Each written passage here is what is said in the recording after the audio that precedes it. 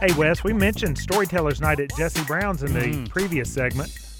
And it's coming up, Bill, and I can't wait for this one. This is one of my favorite events that we do, but this year it looks great. We've already had two of our upcoming guests on the show, and our kickoff speaker for Storytellers, Ryder Knowlton, is on with us today. That's right. We're going to bring him on there. Part of what we're going to be talking to him about is not just his appearance at Storytellers Night at Jesse Brown's, but also he's got a brand new book out, The Guides, a collection of untamed stories. And it's really, I guess, Wes, I'll bring this up, is how do we celebrate the people that take us into the wild, who show us where the fish are, that help us find the game and plow through the elements of blizzards and thunderstorms, the unknowns, fears, and the funny and the accomplishments that being outdoors brings us, the guides and outfitters that make it happen. And that's where Ryder Knowlton jumped in and wrote about the guides and outfitters. And that's where this collection is. And we're going to welcome him to the Carolina Outdoors right now. Ryder, come on in. Wes, Bill, how are you guys doing? Thanks for having me. We're doing fantastic. And as we jump into your background, first of all, Ryder, I'd like to bring this up. The birthplace of American fly fishing is the Catskills, New York. It's the home of Theodore Gordon, the Daddies, Lee and Joan Wolfe, all lived, worked, or came through there in the early to mid-20th century. And Ryder, that included your family as well. Your granddad and great-granddad were outfitters there. Tell us about your earliest memories of them and your earliest memories of hunting and fishing in that area of our country. Yeah, I tell you, I was at the time. It's funny when you're a kid. I absolutely have memories of that, but at the same time, as a kid, a lot of times you're blind, to what's right in front of you. I look back on those years and I kind of say, gosh, I wish I'd taken more advantage of it. I think looking back on it, you kind of realize that incredible, connection that my family had. But we had a fish camp near Roscoe, New York, and as you said, I mean, it's the Catskills is, along with a couple other places, but is arguably one of the real, the founding waters of American fly fishing. You've got the Beaverkill and the Willowemoc and the Neversink, and of course the famous, Delaware River system is all right there. And we had a fish camp that was started by my great-grandfather. And of course, I don't have, he had passed by the time I was born, so I don't have memories with him, but I've got lots of memories with my granddad down at that camp. And we were not we were not the fancy camp in town. We were the blue-collar camp. So, I'm sure there were places where some of the more refined Catskill fly fishermen would go, but if you were just a regular folks, you'd come and stay at our camp. And we had a combination of fly fishermen and bear hunters. Of course, in the Catskills, you have a lot of bear hunting, and so we would have both. And I've got memories of hanging out around the camp and seeing the folks, coming in and heading out with their waders and all this stuff. And what's funny is, I still to this day have the old rods from the shop. At the camp, of course, they had a fly shop, and it was not fancy fly rods. You'd find a few Orvises here and there, but most of them were just old field grade, old bamboo rods, and I still have those, and so I've got fond memories of it. And in hindsight, I wish I had known more about what that opportunity was right there in front of me, but it wasn't until later really that I really started focusing on fly fishing. And what drew you into the world and lifestyle of fly fishing? I grew up, the camp was down in the Catskills, but my family lived on a farm just outside the Catskills. So I grew up on a small 40-acre farm in rural upstate New York. It was a old family farm. I was the fourth generation of my family to live on the farm, and so I grew up around hunting and fishing. We had, we would hunt and fish, but we were hunting and fishing for food. We were not hunting and fishing for trophies by any means.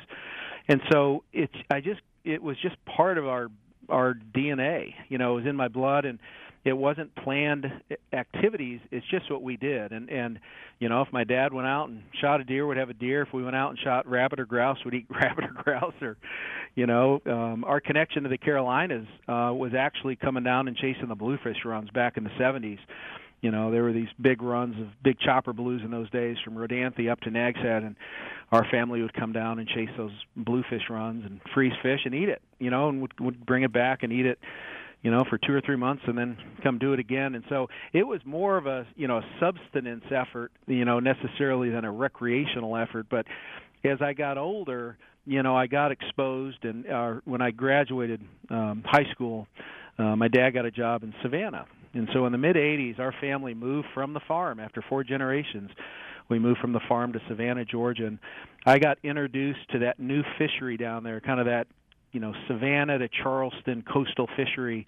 This, of course, was in the, you know, mid to late 80s, and there just wasn't a lot of fly fishing happening there. We were some of the early, you know, dedicated fly fishermen for that fishery at that time. And then I got to, you know, through that experience, I got to know some of those folks and met some people in particular that really gave me the opportunity and exposed me to the concept of sporting travel. And one of those was a friend, Wes, you know him real well, a guy named Raz Reed. Yeah. And we got to know Raz, and that opened a lot of doors for me. I was very lucky as a young person to get to know him and be mentored, you know, by he and his crew. Well, and that falls into the generations of fly fishing, because we have another book on hand at Jesse Brown's that talks about Billy Pate from Greenville, South Carolina. Absolutely. And, of course, Raz studied, if you will, sport fishing under Billy to an extent. And, Ryder, I guess you're continuing that. But where in here between, you know, upstate New York, fishing the Carolinas, dropping down to Georgia and living in Georgia, when did you start collecting the untamed stories to tell those in the book, The Guides?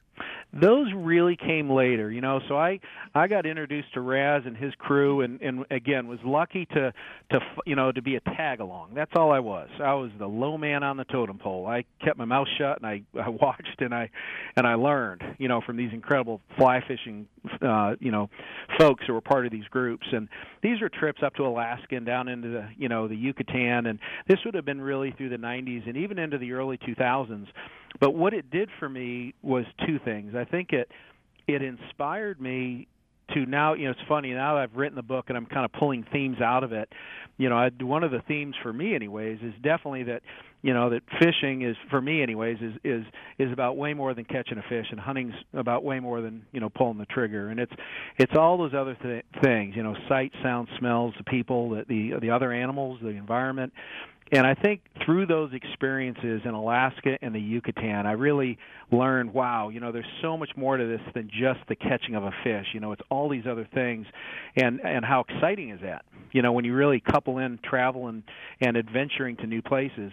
And so, you know, following those years, you know, it was really then the following 10, 20, 30 years as some of those relationships I formed, obviously they opened other doors, you know, and I met other people in the fly fishing world and the hunting world, and those open doors, and that all led to opportunities for me to be part of some pretty incredible excursions to very remote parts of the world on both hunting and fly fishing trips, and then also candidly to host and lead some trips. And so it really was later, Bill, it was later years that, you know, probably I'm 53 today, so it really probably started in my early 40s, you know, that I really started realizing some of these stories I was hearing around campfires were pretty amazing, and originally I just wanted to record them and save them to share them with family and friends, but over time that list got pretty big, and I started realizing it could be something more, and obviously eventually turned into the book.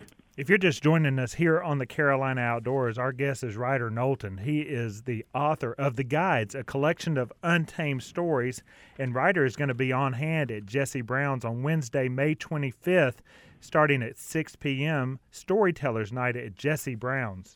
So, Ryder, your book, The Guides, kicks off in the foreword about your trip up to the very far reaches of Canada, up in Nunavut. And it's a fascinating foreword. You know, there are plenty of books I have skipped the foreword when I've read them. But this one, but most forewords don't start off with, "My guide was an Inuit tracker." That's like Call Me Ishmael, so I'm hooked. That was fascinating, and you leave mystery in there. We don't get into too many specifics about it. But talk to us about those guides, because they are on a different playing field with their ability not just to sustain themselves, but to thrive in that environment? There's so many things about those people that are amazing, and when I say that, I'm not just talking about the Inuit of Nunavut, but all the way across the Arctic, from Nunavut through Canada, the rest of Canada, all the way into Alaska. I've had a chance to spend a lot of time in Inuit villages, and they just I'm just continually amazed at how resourceful, but also, and everybody's got their challenges. They've got their challenges like everybody. But I am continually amazed at not only how resourceful and insightful they are, but I'm always amazed at their connection to their natural environment.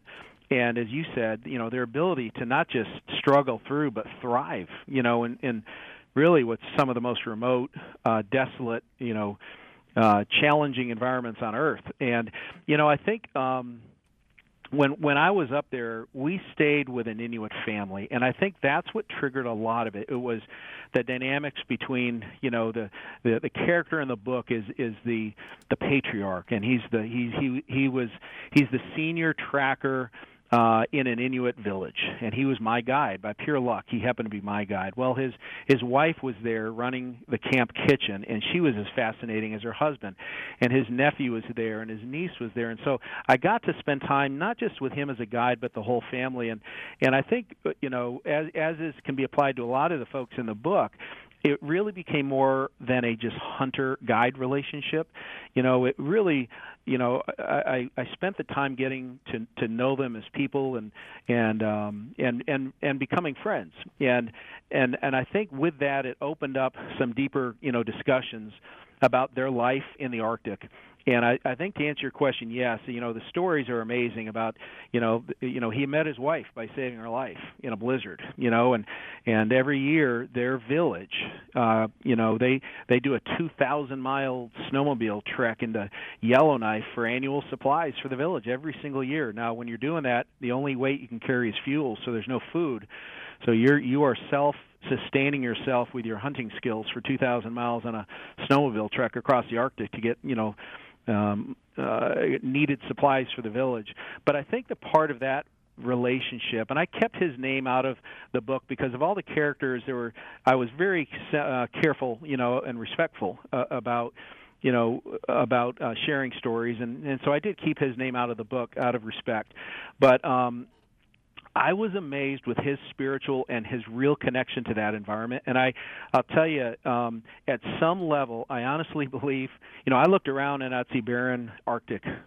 It wasn't wasteland; it was beautiful. The lichens and the colors of the Arctic are beautiful, but it was barren. I think he looked around and he saw a world full of opportunities with everything he needed for he and his family to be, fulfilled. And I honestly believe at some level he looked at me and probably felt sorry for me, saying, you live in this controlled environment down in the U.S. and I have anything I want I can go get, and you have to follow rules. And I just felt that at some level he was having pity on me more than the other way around, and that fascinated me. And, of course, that just made me want to learn more about him. Ryder Knowlton is the voice you hear right there. Ryder, stick around with us. We want to carry you through the news break and come back and find out about some of the bad guides or less respectful guides, if those are in the book. Wes Lawson, Bill Bartee, this is the Carolina Outdoors.